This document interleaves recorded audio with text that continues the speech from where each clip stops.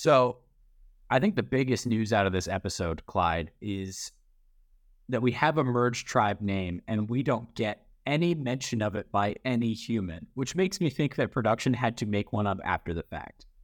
Do you know off the top of your head what it is? Yeah, I do. Can you pronounce it? So I can't pronounce it, but there was a secret scene released by CBS that explains the meaning of the tribe name. Yeah, every week CBS releases a secret scene that didn't make the final cut in the episode. So it's an extra tidbit, I think, on Paramount Plus for Survivor fans. Do you want to know the origin of the name? I do. I think this is a good... I thought this was going to be a jokey intro, and I think it's turned into a real one. But yeah, tell me the origin. The person that comes up with it is Kelly. And she did some research before going out on the island and found that the name of this tribe is the same name as a Fijian god that is this giant shark. And I saw a Google image of the Fijian god, and it's pretty sick. I don't remember what the name is, and I don't even know the spelling of it. I have it down as Dakowaka. Dakowaka. Oh. In Fijian mythology, Dakowaka is a shark deity and often appears as a fierce sea monster guarding the islands. He was greatly respected because he protected fishermen from any danger at sea. Let's just take a look at some images here. Oh, basically picture, if you've ever seen the second Suicide Squad movie, it's basically the shark guy from that. I don't know if you've seen that movie, Clyde, but he's really funny. I've seen the first Suicide Squad. I thought everybody hated Suicide Squad. The second one's much better. The second one's pretty great. Okay. But welcome to Survivor Analytics, the show where we talk about how to play Survivor good. That's my new pitch for our tagline here. But today we're talking about, is this episode 6? This is episode 7. I'm off by 1. Today we are talking about episode 7 of Survivor 45. We are merged. Clyde, how does it feel? We're not merged. This is actually the take that I debated opening the episode with. Okay. I don't think we're actually merged at this point in the season. What's up? I'm Clyde. I'm the true expert. Jack is the voice of the people. Yada, yada, yada. If you've been listening to the podcast, you know how the intro goes at this point. If you're joining at episode 7, not episode 6, welcome. Yeah, welcome mid-flight. Okay, why are we not merged? In my mind, a merge is defined as all of the players coming together, one contestant is immune, and everybody else is vulnerable. Yeah. That's a merge. We have not had that yet. Last week, we did the weird tribal council where 50% of the tribe is immune and the other 50% is vulnerable. This week, we split up into 2 tribes. I think last episode and this one are just glorified tribe swaps. Because what's the difference between what we did this week and the tribe swap that we did earlier in the season? It's all really the same in my book. I mean, in terms of what happens in the outcome of the episode specifically, there is no difference. I think the only differences are you still get to talk to people in the other tribe, right? Yeah, but there is a season of Survivor, season 24, Survivor One World, where the whole theme is that both tribes stay on the same beach, even when they compete against each other. So does that mean Survivor One World is merged from episode 1 because they're all on the same beach? Like, I don't think so. Yeah, I mean, I think by that logic, that's a fair argument. Like, what you want to see is there's 12 people in this episode, right? What you want to see is a tribal council where 11 people are on the chopping block, or could be. That's an ideal tribal. I feel like next week is the legitimate merge. Unless they do another weird thing. Well, the gimmick next week is the auction. We know that. Overall, I thought this episode was solid. I didn't like it as much as last week. I think there's a good chance that last week's episode is the best on the entire season. But there were still some highlights for me. What did you think at large? I liked it. I loved the challenge. It was one of my favorite challenges of the season. My only complaint is that it was so short. Oh, okay. I would have liked to see them suffer for longer. I have some fun facts on the challenge for later that might interest you. So let's jump in then. We can start with the merged, pseudo-merged tribe. Everybody goes back to camp. In the previous tribal council, every vote was cast against Caleb. He plays a shot in the dark, saves himself, and sends J. Maya home. And now Caleb is in damage control mode. He does a good job back at camp. He takes it like a champ. In confessional, he admits that he's a lucky player, which I agree with. Yeah. And then we get a scene from Bruce. Now, we've been pretty tough on Bruce throughout this season, but I'm always open to people changing. We saw that with Emily. After just 3 episodes, she went from the worst social player on the cast to the best. So I thought there was hope for Bruce, and this segment from him destroyed any of those remaining hopes. He goes up to Katurah in front of multiple other players and says, "Did you vote for Caleb because of the way he was talking at Tribal Council?" He's essentially accusing her of not actually being a part of the majority. Right. What did you think about Bruce's move here? And I feel like Bruce plays a large role in this entire episode. In an era of Survivor where most conversations happen very respectfully in small groups, Bruce tends to issue that practice and go for the more blunt, more direct method. This is kind of a take for the episode, or a question for the episode. Is he being portrayed as a villain or just an old man? Because we get a little bit of him being a jerk, and we get a little bit of him. He uses a lot of terms that then the young players have to ask what they mean. He plays this old style of the game. Is he a bad guy or just an old guy? I'm not sure. He's a clueless player. He's getting the Shambo edit. He's presented as someone that we're not supposed to take seriously as a potential winner. I'm so glad you said he's getting the Shambo edit. There is a shot later in this episode where he is out floating in the ocean in that kind of floating bear Winnie the Pooh way where his feet are up in the air and his head's up in the air. Exactly like Shambo in the lagoon back in Samoa.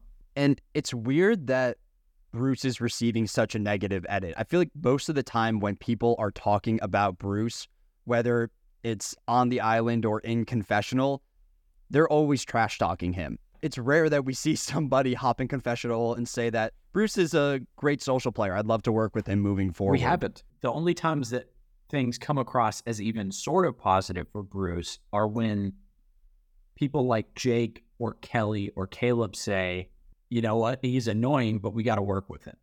Yeah, but that's a massive asterisk on it. Nobody is saying what Bruce wants them to be saying in confessional. I think what Bruce wants is for everyone on his tribe to go say, okay, I'll be right back. I got to go shoot a confessional. And then from over the hill, right where they're shooting, you just hear somebody go, I love Uncle Bruce. He's taught me so much about how to play the game. Everything he does is right, and it's a good thing that I'm just going to go with him to the end. I do have a take on Bruce as well. Please. I think Bruce's social game is even worse than what's presented on screen. Imagine your Survivor production. You have not had a returning player in the entire new era. The last time there were returning players on Survivor was season 40, Winners at War, which came out in the winter of 2020, right before the pandemic. Yeah. So it's been a while since you've had a returning player. And then you get Bruce on. So he's kind of the golden child of the season. Production wants to justify their selection here. And he's kind of blowing this opportunity, not playing a great game. I bet production is making him look a little bit better. And in reality, his social game was even worse, but they didn't want to show all of that on screen. That would explain why Katurah, who seems to be a pretty level-headed player, except for at the end of this episode.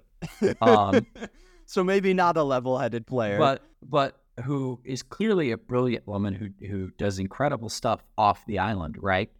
We have seen how much she despises him, right? The time lapse of her just complaining about Bruce. Your first instinct is, well, he's a little cheesy and he talks a lot, but he's not that bad. So I think that would explain a lot of her frustration. I mean, we get a quote later on from Kelly because Bruce really does think Kelly is his number one. He says it in confessional. Since when? Must have happened off camera. But Kelly calls Bruce an anchor she's having to drag around. Yeah. And she likes having him around because he's an easy shield. She says that to Kendra later on. But she doesn't like working with him. She has to work with him because they got stuck together by luck of the draw. It's also odd that she describes him as a shield. Like, typically when I think of a shield in Survivor, it's someone that has the potential to win the game at the end. So you want to keep them around as an easy vote later on. Yeah. Bruce is more of a shield in the sense that nobody really likes him and everyone is willing to vote him out just so they don't have to hear him talk anymore. And this is something that you brought up in our group text, our Survivor group text with friends of the show, Maddie the Meme and Alexis and others. You brought up that you want to sit next to Bruce at the end. Oh, because nobody likes it. We can talk about this later, but the question I had was, is Bruce's story, his Survivor story of 14 hours and 26 days, is that a winning argument? And not the way he's playing. Yeah, I doubt it. We talked about it last week, I think, but there's not a single winning final tribal council combination for Bruce right now. Yeah. So calling him a shield feels more and more wrong the more we talk about it. Yeah. And I bet even if this season was a final 2 instead of a final 3, Bruce does not have a winning final tribal council combination. Is there anyone on the island that you see him beating? Maybe Julie? I was going to say Julie, maybe just because she's done nothing. But people like Julie at least. And Bruce has at least found an idol, right? I guess, yeah. That's a lot of Bruce talk. We'll probably hit on him more later. We can do a quick update with Austin and Kelly's amulet. With the J Maya elimination last week, that amulet has been upgraded to a vote steal. Based on the edit, I'm under the impression that Kelly will never have the opportunity to actually use this item. Like, Austin is constantly the one hopping in confessional, talking about how he has this bag of advantages that he plans to use later on in the game. And he's got to get his revenge for the sandwich. Yeah, oh, of course. How could I forget? It's the sandwich revenge arc where, Kelly just does not bring it up. So it'll be interesting if Austin is able to vote out Kelly at some point. He'll have 2 idols in his pocket, which means he needs to survive just until final 7. No, final 6. Yeah, final 6 idol, final 5 idol, and then final 4 fire making. Yeah. So it's a very realistic path to the end. I doubt that Austin will actually achieve that and go on to win the whole thing, but it's something to keep track of. That would be pretty sweet, though. One more thing before we move on to the challenge. I do want to throw out a quote, not to go back completely to the Bruce stuff, but I didn't get to use this quote, and I loved it from Caleb. When he tries to make peace with Bruce and continue to work with him, Bruce just talks at him, just vomits words, and it's so many analogies, and it makes no sense. And he's just telling Caleb how to do everything, and none of it makes any sense. And Caleb says in confessional, I don't know how I made it 28 years without Bruce telling me what to do. I didn't know Caleb was 28. I thought he was younger than that. Well, he's Canadian. They all look young. Oh, of course. It's the free healthcare. That speech Bruce gives to Caleb made no sense to me at all. He made a long-winded football analogy. Yeah. And I'm someone that really enjoys football. I know you're not the biggest football fan on the podcast, but... You're right. I'm not the biggest football fan on the podcast. You're here for all of the baseball analogies, like the one Drew made last week that you loved. But I'll watch football every Sunday. I bought NFL Red Zone this year. Wow. I think I know my way around the field pretty well. And even I couldn't understand the message that Bruce was trying to send here. And Caleb is a person that would probably understand that message as well. He follows sports. He talks about Kawhi Leonard. Granted, it's a different sport, but he's probably more likely to know things about football than other players. Well, he's Canadian. They don't have football. That's a really funny comment that Bruce attempted using a football analogy with the guy who's from a country that doesn't play football at all. Yeah. Like, it needs to be hockey or basketball, I think. Or even baseball, because all of those have teams. But anything else before the challenge? Last thing I'll mention is that Bruce's conversation with Caleb goes absolutely nowhere. It seems like they're still at odds after that talk. So it filled up the episode and did absolutely nothing. I think it continued to build the Bruce is full of nonsense storyline. Oh, okay. I think that's the only purpose that served. The production team was in their meeting and said, we have 10 minutes to kill. What are we going to do? And they're like, oh, let's just pile on Bruce a little bit more. Somebody pulled out a duffel bag of hard drives full of Bruce footage and said, take your pick. We have terabytes of this stuff. We can't give it away. Yeah, I want the Survivor 45 Bruce edit, the Bruce cut. Challenge? Yeah, let's head to the challenge. Okay. So first off, the challenge itself, it's our first individual immunity challenge. But there's a twist.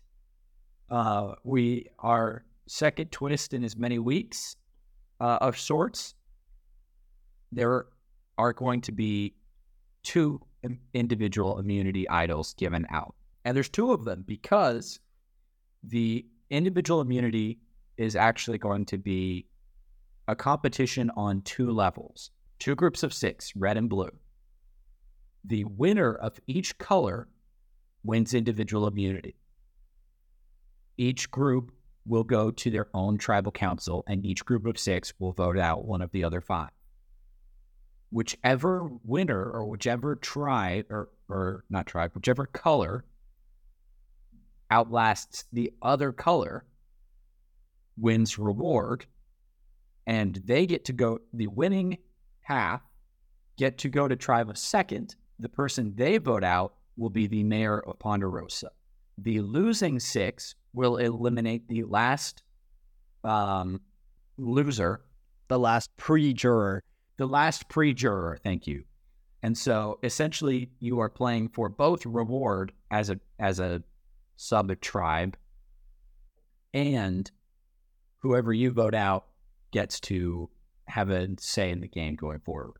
I liked that. I want to throw out, there needs to be a name for the contestant that barely misses Ponderosa. Like, we have the mayor of Ponderosa for the first person that enters. I want the exile of Ponderosa, the contestant that falls just 1 round short of making the jury. Because Ponderosa is a very Western thing. I'm trying to think of a cowboy image. The last tumbleweed. Oh, the final tumbleweed. Okay. On top of all of the elements of this twist, there's one that you missed, and that's the food reward. The winning group gets to go to the Survivor Sanctuary, tacos, where good things happen. Come on, you got to say the tagline. Well, I thought you were talking about the actual food.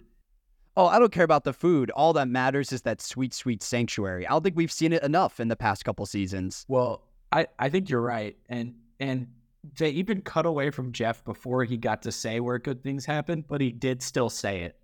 But the camera had moved on to reactions. He did also feel the need to say, every time he talked about the reward, he couldn't just say, you get tacos. He had to say, do-it-yourself tacos. I don't know why. That's the new era. In the new era of Survivor, you need to earn everything for yourself. You got to earn your way into the merge through the mergatory, and you need to earn your own tacos and make it on your own. Unless you're earning it by getting to go to Party Rock Island, or by finding an advantage, or by doing one of the many other things. I was kind of hoping we'd get a do-it-yourself tacos sponsored by Chipotle or something like that. Because I miss sponsored content on Survivor, I'll tell you. But the 2 groups, red and blue. On red, we have Katura, Jake, Dee, Austin, Julie, and Caleb. On blue, we have Drew, Kelly, Sifu, Kendra, Emily, and Bruce. Which of these groups going in did you think had the edge? I thought they were pretty even. I thought they were pretty even as well, especially when you consider the challenge itself. I didn't even say what the challenge is. Yeah, I have the challenge name. Oh, yes, because it's a historic challenge. Please. So this challenge is called Get a Grip. It has appeared in 10 out of 45 seasons. So get ready. We're going to see this once every 4 seasons. I don't think we've seen it yet, though. This is the first appearance on the podcast. The last time it was ran on Survivor was season 40, Survivor Winners at War. And I went back and looked at the stats of this challenge. The majority of the time, it runs over 40 minutes. And I think they changed it. Basically, in this challenge, there's these giant poles with little footstools in them. You have to jam your feet in there to balance, and last person standing wins. I think that they made those footstools a little bit more shallow to expedite the challenge. They don't want to be there the whole day. We're only running a 26-day season. We got to bang out these challenges left and right. Yeah, we needed more time to film Bruce talking to people and mansplaining. Like, we can't spend it all on the challenges. I'll say this, I love an endurance challenge. What's the one on 44 where they're underwater with the last tide? gasp? I loved that. Like, I love these. These are probably my favorite category. Besides the pick ingredients from a roulette table and Jeff blends it into a horrible smoothie. Would you say that this challenge is the best one that they've ran so far on the season? Because I think so. I think I had the most fun watching it. I love an endurance challenge because it, more than any other challenge, and part of this is the difference between individual and team challenges, is you can really see who is here to play, right? In that sense. Who is here to dig deep? Well, listen, man, when you see people like Emily drop instantly, you're like, okay, Emily's here to be a social player, which I don't know how somebody convinced her to go for this show if she wasn't going to try in the physical part. And she's just going for social because it seems like she learned that on the island. But you've got social players, Emily, Julie, the first two out. You've got the meat boys who couldn't do this because it's a stamina and dexterity thing. Jake, Sifu, Caleb all drop in the middle. And then you've got the badasses.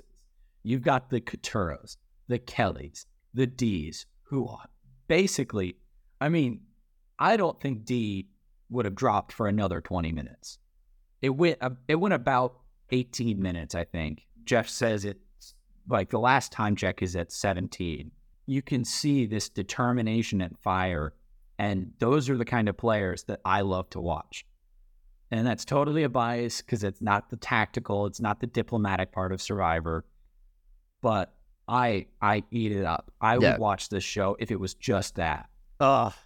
You want the Challenge Beast to win. I don't think we've seen a single Challenge Beast win in the 3 seasons. I mean, I'm not saying a Challenge Beast has to win, but I just want that part to be more like, I love it when that part is present and when people give it their all. Any other highlights for you from this challenge? I mean, Kelly on Blue was the last to drop for Blue, winning her first individual immunity, or the first individual immunity technically. And but she does drop before D. D wins immunity for Red, and thus wins reward for the Red group. So shout out to the Toes. Yeah. Let's talk about the Toes, Clyde. I called this. I said last week, they're not going to include those scenes for no reason. Dee says in confessional after this challenge that her big-ass toes are what led her to victory. And don't get me wrong, I'm happy that I predicted this, but I'm calling BS. She didn't use her toes that entire time. If you saw the way that she was wrapped around the pole, she had her legs wrapped around and was just holding it super tightly. Her ankles were hooked together. Yeah. She didn't wedge her toes in. That's a good point. She gave the credit to the toes, but I think it should go to Dee's determination and grit instead. I also noticed there were a lot of feet shots in this challenge. It was another one of those Dan Schneider moments on Survivor. You can feel the Nickelodeon Paramount Plus corporate synergy really thriving here. I was happy for Dee as well as Kelly. I like both of them a lot as players. I was upset for Survivor Fantasy because Abby has both of them on her fantasy team, so she cashed out with points in that round. And I'm chilling in last place right now, which has not been great. It is pretty awesome for me that I am in second to last when I have only Bruce left. I'll catch you eventually. I'll get points replacement once my people are voted out. One take I have on D, just looking ahead, I'm keeping with Jake as my winner pick, but I'm letting you know now, if and when Jake goes home, I'm probably going to pivot to D. Yeah, that's fair. I feel like I'm getting better at seeing a winner's edit on screen. And at this point, I think there's only like 2 or 3 people that really have the winner's edit in place. Either that or there's going to be a surprise win, which I'm all in favor for. Is that a winner's edit or is that a finals edit? Final 3 edit? I think there's a difference a lot of the time. I think when someone is a finalist that loses in the end, there is typically some flaw that is highlighted in their game. Like how Carolyn's nuts or Heidi is not doing anything. Like how Heidi was left out of multiple votes and she says in confessional that, I know I've been on the outs a lot. Like she's foreshadowing the flaw that causes her to lose in the end. Where Jam Jam has no flaws. Jam Jam has flaws, but you could also tell with him, there was a confessional way earlier in the season where he said that, like, every person that voted against me, I eliminated them. And I realized then that, like, oh, this is his winning argument. Yeah. I think Dee's getting set up as a potential winner. I think the only potential winners in my book right now are Dee, Drew, and Emily. We'll hit on that more later. So where do you want to go next? You want to go to the losers group or the Survivor Sanctuary where good things happen? Let's go to... Oh, gosh. See, I'm looking at my notes and I'm just seeing the 3 animal shots of this episode, and I'm so excited to get to them. So, because one of them I think might be worth me making a TikTok about. Oh, yeah. I'm still waiting on that second animal shot TikTok. You said it would be a weekly series, and when you said weekly, I didn't know that meant 1 week. Let's go to the losers first, because I want to highlight everything Drew does in this section is bad, in my opinion. I don't think so. So let me just give you a little breakdown of 3 things that happen back to back with Drew. He goes to Bruce and says, I'll do whatever you want to do. In and of itself is not that bad. I wrote down Drew and Bruce, the villain alliance, because they are the villains in my book. Well, that's how you appeal to Bruce. How else can you possibly work with that guy? The only way you can build a repertoire with him is by saying, I'll follow your lead. Take me where you want, Bruce. Yeah. So maybe that's the showman's, by the way, because I'm still keeping my eye out for options there. You might have noticed that Austin told Dee that he loves her when she won the challenge today. Oh, I did not notice that, but that is big. Next up, Drew still thinks that Sifu has an idol, and I still don't understand where that's coming from. Sifu potentially has an idol, so Drew is convinced his name is the easiest to write down because he is a former Reba who doesn't have an idol, and he thinks that everybody thinks Sifu has an idol. And why do you think that's bad to pin the vote on Sifu? Well, it's not bad to go after Sifu. The whole misread on this idol, there's never been an indication that Sifu has an idol, and these Reba members still think this. And then finally, Drew didn't bring his bag, so he does not have his shot in the dark. No, it's not the shot in the dark. It's the safety without power. I wrote down, that is not Ivy League level preparation. Wow. Not a great look, but he has nothing to worry about because the bigger names are Bruce or Sifu. Kendra leads the charge on Bruce, saying, hey, this is the time. Let's just get rid of him. Kelly wants to hold on to, keep him as a shield, which I talked about earlier. How do you feel about this this dynamic? Is it a good move for Kendra to cut one of her own, even if that one is Bruce? I think it's too early still. Bruce questions his relationship with Kendra, but I don't think Bruce has the agency in the game right now to actually pull the numbers against Kendra down the line. Yeah. And when you look at the numbers at this stage of the game, you had 2 original Lulu, you had 5 original Bello, and 5 original Reba. So it's a 5-5-2 split at Final 12. And from Kendra's perspective, you don't know what's going to go on at that other camp. I think Reba is in the majority in that group, right? It's split. So from Kendra's perspective, there's a real chance that a Bello member goes home at the other tribal council. Best case scenario, if those 2 groups solidify, you have a rock draw, which is a complete game of chance. So if I'm in Kendra's shoes here, I just need to maintain the Bello members because there's a whole nother dynamic at play that I have no control over. And worst case scenario is that you get rid of Bruce, they vote out a Bello member, and then you've lost 2 of your allies in just one day. And it goes to a 5-3-2 where Bello is only 1 ahead of Lulu and Reba has a clear shot at Final 5.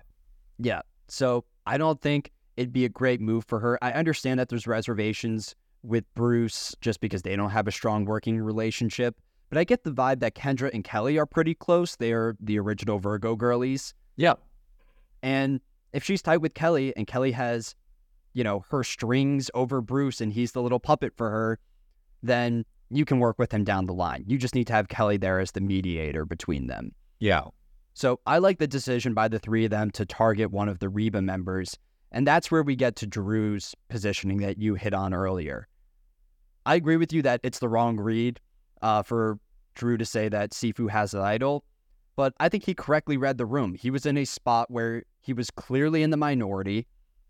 Best case scenario, he can cause a 3-3 split. And when you're in that position, I'm okay with cutting your losses, especially when the person you're getting rid of is Sifu, who Drew is not really aligned with at this stage of the game. Yeah, Sifu is everybody loves to call Sifu a wild card, right?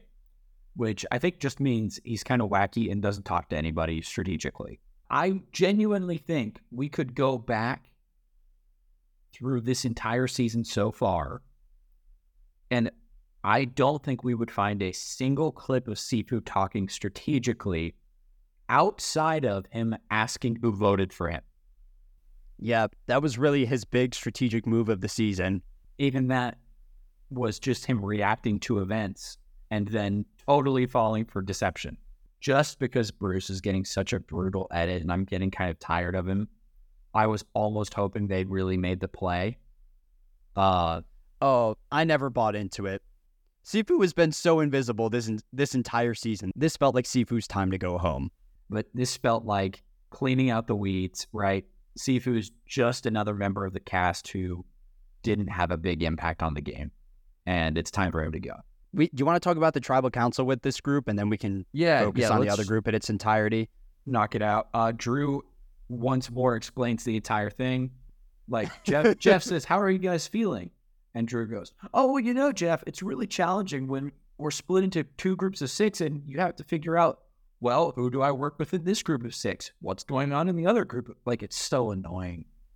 Man. It drives me nuts when TV assumes the viewers aren't paying attention. Some people aren't. Jack, I'm telling you, I bet if you went to a casual Survivor fan, they wouldn't remember who was on which tribe originally from this group of 6. And that's fine. But Drew isn't summing up the current breakdown of lines. He's just describing the general situation that's set up by the whole episode. So if you've watched this episode, Drew is recapping this episode. Well, he's the narrator. That's his job. It drives me reading nuts. The cue cards behind the camera. But one thing that does come up in this tribal that I wanted to ask you about is you complained justifiably last week about the shot in the dark downgrading Caleb in your season rankings because it's randomness, it's chance, right? How do you feel about the rock draws having such a big impact on the last 2 votes? I don't mean the rock draw at a tie. I mean the drawing rocks for the teams at the challenges. Oh, you mean the randomness of the swap tribes. That's something that definitely plays into my rankings. Back in season 44, do you remember Matt Blankenship?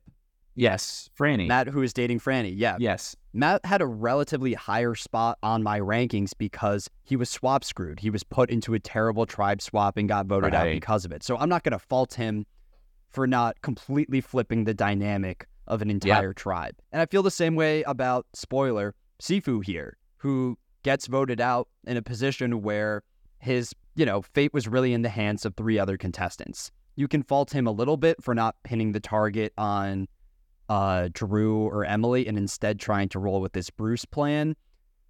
But I don't think his elimination tanks my opinion of him as a player. My main concern with Sifu is the fact that he was perpetually on the outs the entire season. I question his ability to navigate into a majority alliance. Right. Okay, fair enough. I wanted to get your take on that. The only other big thing in this, it ends up being 5-1, easy vote, right? Yeah. Goodbye, Sifu. The last contestant on this cast to not get an epitaph, if I'm correct. Actually, both of them will not be receiving an epitaph. You're not giving one to the mayor of Ponderosa? I said it earlier. This is not the merge in my book. This is a pseudo-merge. We have a jury member that's not getting an epitaph. No. Just because you're on the jury doesn't mean you deserve one of my precious epitaphs. That's reserved for only the people that place between, what would that be, 10th and 4th. Okay. Well, let me ask you this. Spoiler alert for the end of the episode, Caleb's going home. Caleb paints his name on the banner for the Merge tribe. Oh, good for him. He's on paper in the Merge tribe, and you're not giving him... No, it doesn't count in my book. Just because you're on the same beach does not make it a genuine merge. That's... Okay. Last thing I want to throw out from Sifu in this tribal council before he goes home. Yeah. He says, I know I'm a big threat. There's value in keeping me around as a shield. And is Sifu a big threat? Like, do people see him as this major contender to win the game? I don't. He never won an individual immunity. Granted, he only had one opportunity. He did that slide down the net that Jeff really liked. Jeff loved his ass beating against the net during that challenge. Maybe that's what made him a big threat. I thought Sifu was going to play a shot in the dark, the way he was talking before the vote.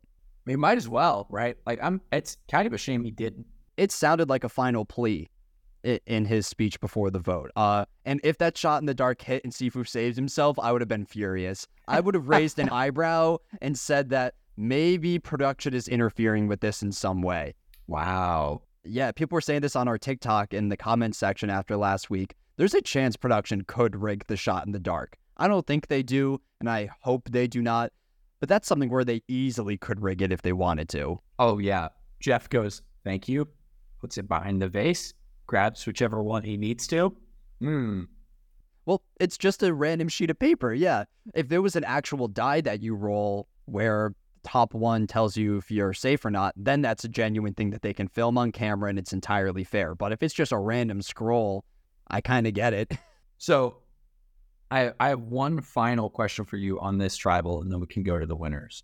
Bruce says before tribal, he's feeling some heat and says to Kelly, if I feel weird at all at playing my idol, do you think, I'm asking for a prediction here, will Bruce play his idol correctly? No. Are you serious?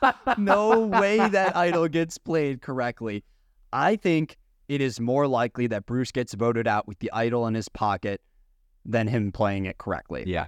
Okay. I think the ranking of most likely outcomes is number 1, Bruce gets voted out with it in his pocket. Number 2, he plays it incorrectly and it gets flushed in a tribal council. And then 3 is him actually identifying the target. There's nothing in Bruce's edit that seems to hint that he's good at correctly identifying a target in the game. Like, right. Yes, he was correct that people were gunning for him at one point, but they never actually had the numbers. So, yeah, I don't think that thing will ever get played. And if it does, I'm not too worried about it. I would not build my strategy around Bruce's idol. Yeah, fair enough. Do you think Sifu's coming back? No. This is the end? Sifu tried really hard to make himself a character, and all he succeeded in was confusing the audience because he tried so hard to be a character that he forgot to play the game.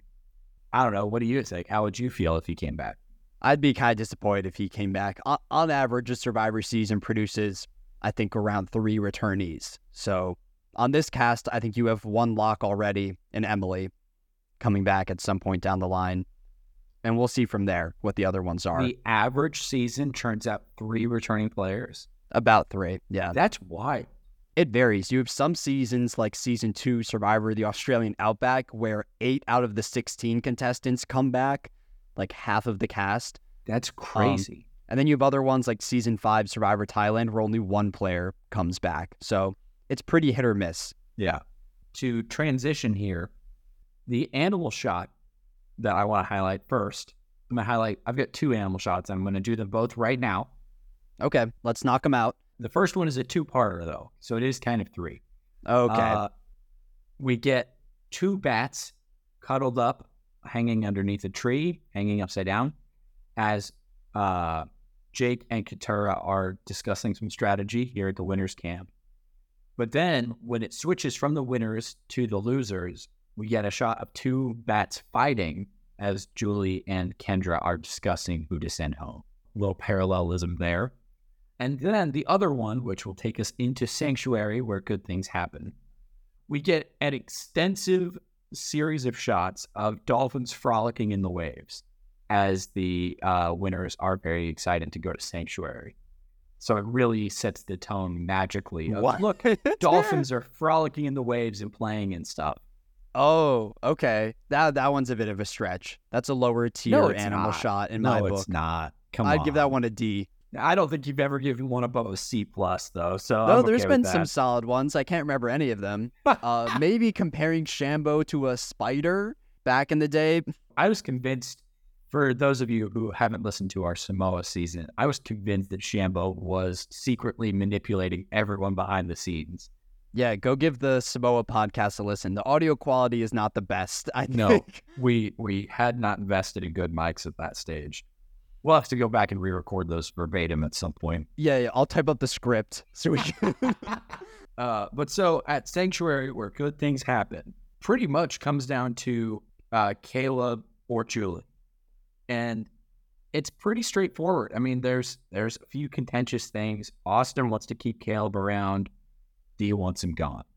But D's calling the shots, right? Yeah, D's in the power seat. And Austin points that out. Austin says, hey, your target is getting big. If you're D in that situation, what do you do? I think voting out Caleb here isn't a game-breaking move for D by any means. Like, Caleb is someone that everyone has agreed on as a major threat in the game. Right. So voting out Caleb won't upset anybody other than maybe Emily. But at this stage, Emily is so low in numbers, I don't think you're too worried about burning that bridge with her. Right. So I agree with what D said, where they can vote out Caleb, reduce a potential Bello number, and not rock the boat at this stage of the game. I think you rock the boat if you vote out Jake or Katurah here. Right. The dynamic that this comes down to is because it is a 3 original Reba, 2 original Bello, and Caleb, who, as far as Jake is concerned, counts as a Bello, right? We're looking at a 3-3 split and going to potentially rocks. And Jake's strategy is we force the tide and we essentially bully Austin into taking our side, right? It's a crazy plan. Is it? Why is it crazy? In the event that they ran this, right, they do the 3-3 split. D is immune because she won individual immunity. Right. On the rock draw, the players who have the votes cast against them do not draw rocks. So Julie would not draw a rock and Caleb would not draw a rock. So it's 1-3. So it's only 3 people drawing. You would have Jake, Katurah, and Austin drawing. So Jake's philosophy is Austin's a 1 out of 3 shot at going home. We can pressure him into flipping and voting out Julie here. The difficult part with that philosophy is that Austin has a 2/3 shot of being safe. Like, his alliance is in the advantageous position there in that rock draw. I had not put that together, that I had not remembered that D would be safe from the rock draw. Yeah. All of a sudden, my perspective on this has shifted dramatically. So it's a really aggressive move. I'm surprised that Jake was willing to risk his game like that at this stage of the game. At final, 11? You're willing to potentially go home for Caleb, who you've only known for not even half the game at this point. Right. So the idea itself was pretty crazy. But then they have this other idea to approach Katurah, who was left out of the idol search earlier in the season. Bruce found the idol. Jake helped him locate it when Jake pretended to drop his rings around the camp. Jake is concerned that Austin will leak that information to Katurah before them. And if Austin does it, Katurah will no longer trust them. So Jake wants to beat Austin to the punch. This is a bit too aggressive of a move for me.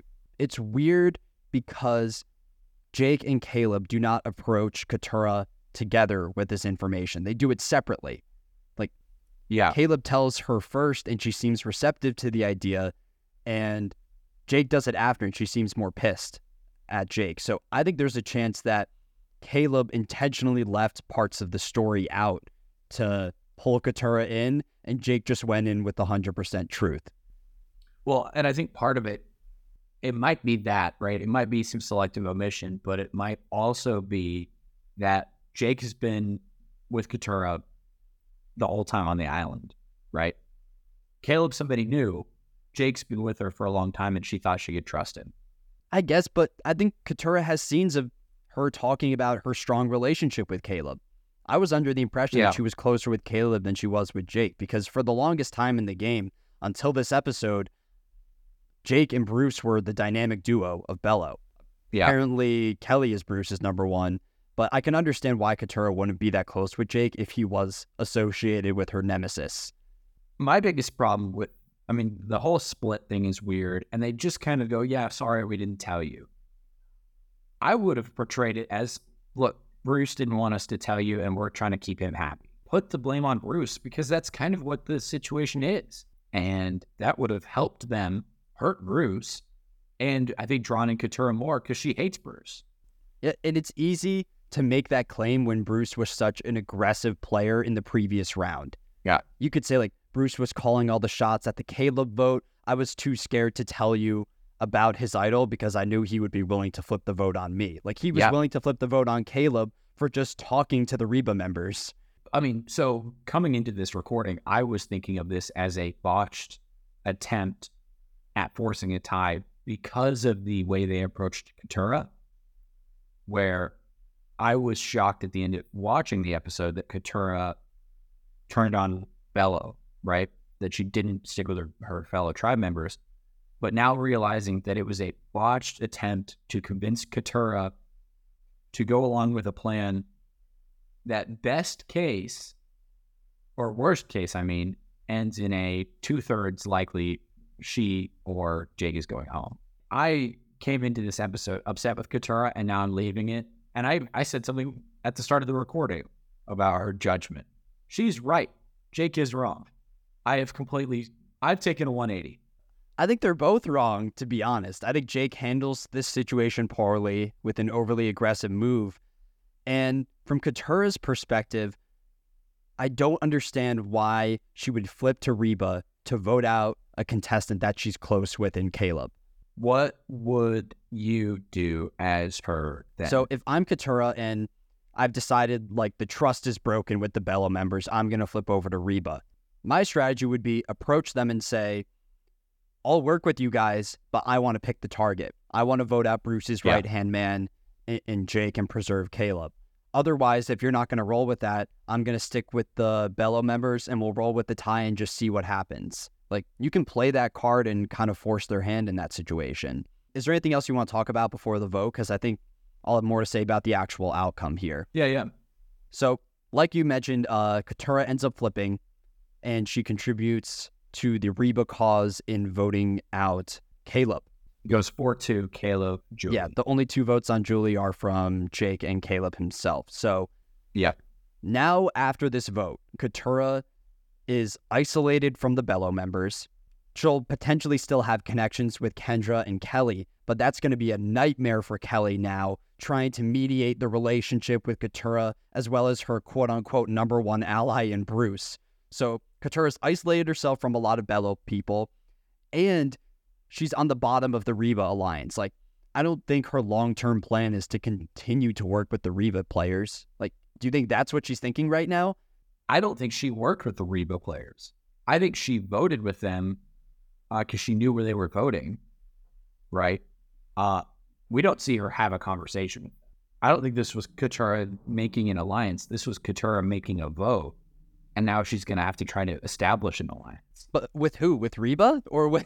If she wants to work with Reba, I don't think she has laid any groundwork with this vote.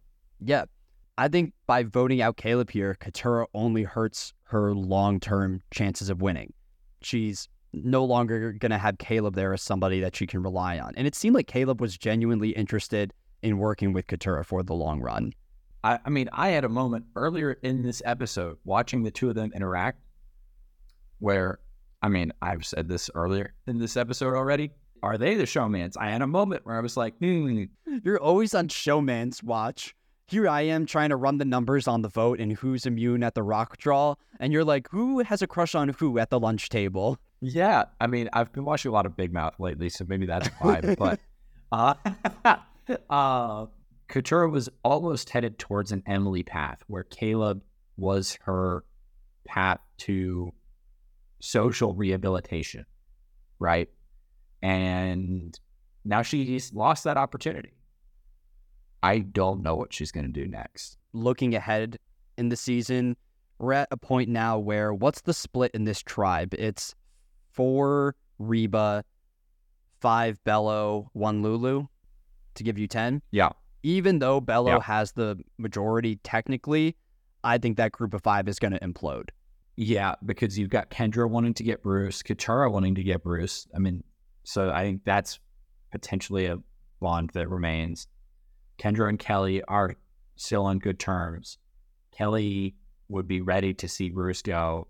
Jake, I think, is in trouble because I don't think Jake's as tight with any of the others except Bruce. And I don't think he's even crazy about Bruce. He just happens to get along with him. And he just voted against Julie, so I bet the other Reba members would be more than willing to link up with anybody to vote Jake out. So I think it's very likely that we see the Reba contestants plus Emily run the rest of the game as these fellow members cannibalize each other. Especially because Emily, thanks to Drew and Austin's work, is pretty much a Reba, right? I don't see Emily ever switching. Bruce and her have too much beef. She's got good vibes with Austin and Drew.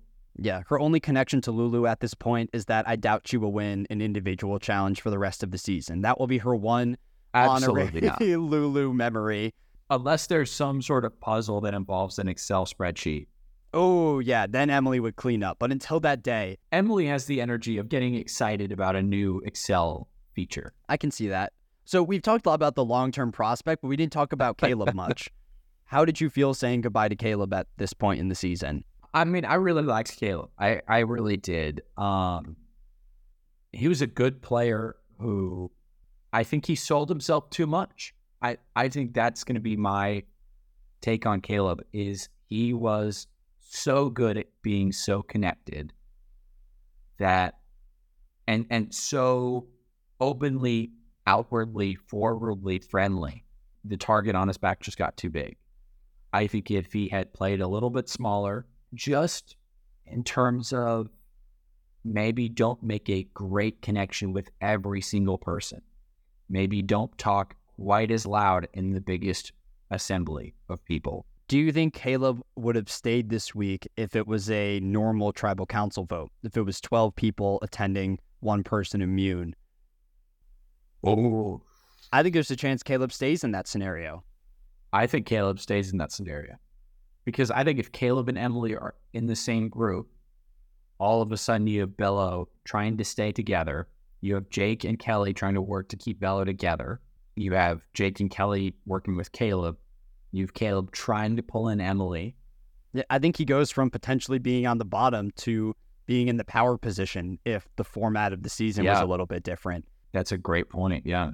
I'm sad to see Caleb go. I think he was one of the best characters on the season. I would not be surprised if Caleb comes back as a returnee down the line. But if he does not return, and this might be a little bit harsh, Caleb will be the answer to a trivia question, and that will be his legacy. People will ask, who negated the most votes ever at a tribal council? And everyone will guess this one contestant that we will meet later on. There's a popular figure that negated a lot of votes. Everyone will guess that player, and in reality, it will be Caleb. And everyone will go, oh, wait, who's Caleb? Oh, he's the merge boot on 45. That's what his legacy is going to boil down to, is that shot in the dark 1 out of 6 chance, which probably oversimplifies his game. I think he had a phenomenal game in the pre-merge, especially constantly being in the middle of that Lulu tribe. And dealing with an awful tribe. Yeah, I also wonder if Caleb has the same outcome if he's not on a tribe that's absolutely decimated in the early game. That's the real question for me. Like, if Caleb returns and he makes it to the merge with a somewhat competent tribe, is he able to manage his threat level? Because I think that's difficult to do when there's already these 2 solidified groups and you're a big threat going into the merge. It's easy for the 2 of them to collaborate and vote you out. So I'd want to see Caleb play again just to get a better read on him. But like I mentioned last week, I think when it's all said and done, Caleb will probably be around maybe number 5 or 6 on my player rankings. I'll have a difficult time putting him in the top 3. I just don't know if I'll be able to justify it. That's fair. I mean, he's going out at the merge. I don't think I wouldn't call him. I wouldn't put him higher than that, and I like him. I think of the players we've seen go, I would like to see him come back the most. I hope he does not become a trivia question. I hope you are wrong. I hope so too. I think it's more likely, though, that he becomes the answer to a trivia question, especially since Survivor is perpetually pushing back their returning player season. They have casting announcements on their website now for 47 and 48. So 47 Wow. and 48 are going to be new player seasons. I don't think we're going to get a returning player season until like Survivor 50. 50. Oh man. Pressure will be on for 50. I bet they'll do like only new era players or something like that from 41 onwards. So It is wild that by the spring, there will be more seasons of Survivor than presidents of the United States. Oh, you ready to go to winners and losers? Yeah, let's do it. Where do you want to start? I think we did losers last week. Let's do winners. Okay. You want to go or you want me to go? I'll go. My winner's Austin. Oh, okay. Wait, so why Austin? I think Reba's in a strong position. They're more united. They've got Emily giving them numbers, right? Even with the loss of Sifu, I think Emily kind of evens them out and makes this pretty much a 5-5 final 10. I feel comfortable making that claim. The 4 core members of Reba, Austin, Drew, Julie, Dee. Of those 4, Austin, even with all of the stuff he has, which his own group knows about, right, kind of blends in. As weird as that is to say, when you look at his inventory, right, which feels like a weird thing to say in Survivor, makes it feel like Minecraft. When you look at his little inventory bar there at the bottom, he's got a lot going on, and I think he's in a decent spot here. So he's my winner. He also deserves credit for not receiving a vote in that tribal council. You would think if players wanted to weaken D and knock out a Reba member, they'd be more likely to vote against Austin and try to force Julie's hand, but they flipped it. Yeah, their entire philosophy of this episode was based on Austin's weakness, thinking that he would flip on that group, which I don't think he would, looking back at it now. But credit to him for not being the target there. My winner is Kelly. I think she is the sole reason why those Bello members stick together to vote out Sifu.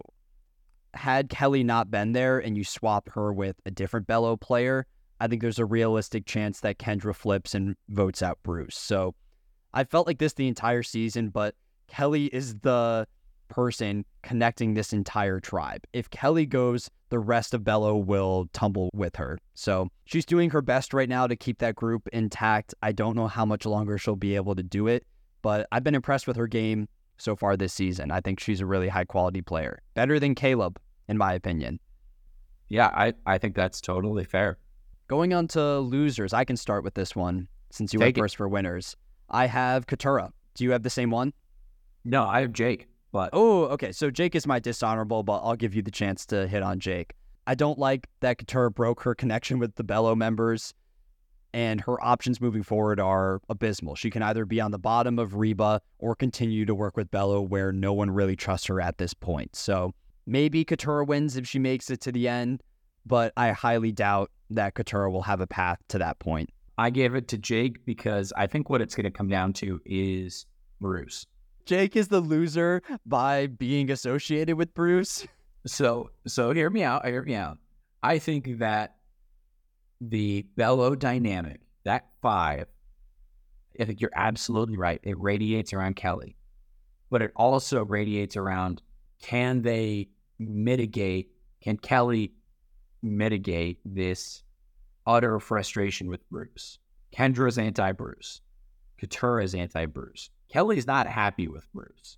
If Bello breaks up, Bruce might be an easy target. Or to disarm Bruce, Jake is his second. I gave him the dishonorable for all those reasons, and the fact that he tried to convince Katurah to risk her entire game with a 1 out of 3 shot immediately after breaking his trust with her by telling her about Bruce's idol. So who's your honorable then? My honorable mention is Kawhi Leonard. What? So similar to how Caleb might be and I actually wrote this down before you said the thing about Caleb being a trivia answer. Sometimes I wonder, and I think this might be a fair prediction, Kawhi Leonard might go down as a trivia question. Who would hit one of the greatest buzzer beaters of all time and won a bullshit finals? What? Kawhi Leonard. That's kind of diminishing all of Kawhi's accomplishments. I don't know. He's a 2-time NBA Finals MVP. I think his legacy is a bit more cemented than Caleb's. Was he really? Yep. He locks down LeBron defensively. in, I think it's the 2014 finals. I would need to go back and check. 2014. Oh, man. And by just playing defense against LeBron, you get the finals MVP. That gives you a sense of how good LeBron is, where Andre Iguodala and Kawhi Leonard both win finals MVP for simply playing defense. For defense, yeah. Okay, so maybe that was a little bit unfair, but you know what? I was trying to make that in the moment. I give it to Kawhi Leonard because shout out to people from Canada who try to do something great on a national stage, and sometimes it succeeds, sometimes it fails, but I think if Caleb had played a little bit more like Kawhi, a little bit less emotive, a little more robotic, he'd still be on this cast. Yeah. And we predicted this when Caleb played the shot in the dark last week. We said he wouldn't be around by Thanksgiving. We should have said next week he's going home. That would have been a little bit more accurate. Well, and you know what? I think the prediction of Caleb's going in the next 2 votes, we're right there. And production's probably pretty mad now because their precious shot in the dark hit and it all went to waste at the end of the day. Maybe this will be the final straw for them. They'll realize that even if the shot in the dark works, it magnifies someone's target and leads to them getting voted out anyway. Yeah, which I think is the only outcome there. I don't think shot in the dark ever helps you. I will say I'm excited to see Caleb on the jury. I think Caleb will have some fire outfits. Yes. Oh, 100% some fire outfits. You know his question at the end is going to be so kind and yet also really insightful. Like, I think he'll be a great mayor of Ponderosa. Arguably the best mayor of Ponderosa. Maybe at some point I'll make our mayor of Ponderosa power rankings of the 4. That's how you know the TikTok mill is really running dry. But yeah, that's everything I have. Anything else that you want to hit on? The auction is next week, and so I'll be excited to pick your brain about the history of the auction because I've only seen it one time. Yes, the auction went away in season 30, and it's been gone for 14 seasons, so it's making its return. There's a reason why it left. I can explain that next week. Yeah. But hopefully they modify it to make it a more successful twist in the new era. But awesome. Thanks for listening, and catch us next week where ideally no shots in the dark are played, no twists or gimmicks are in the game, and we get a normal vote, our first merge vote of the season. Our first true merge vote for Clyde.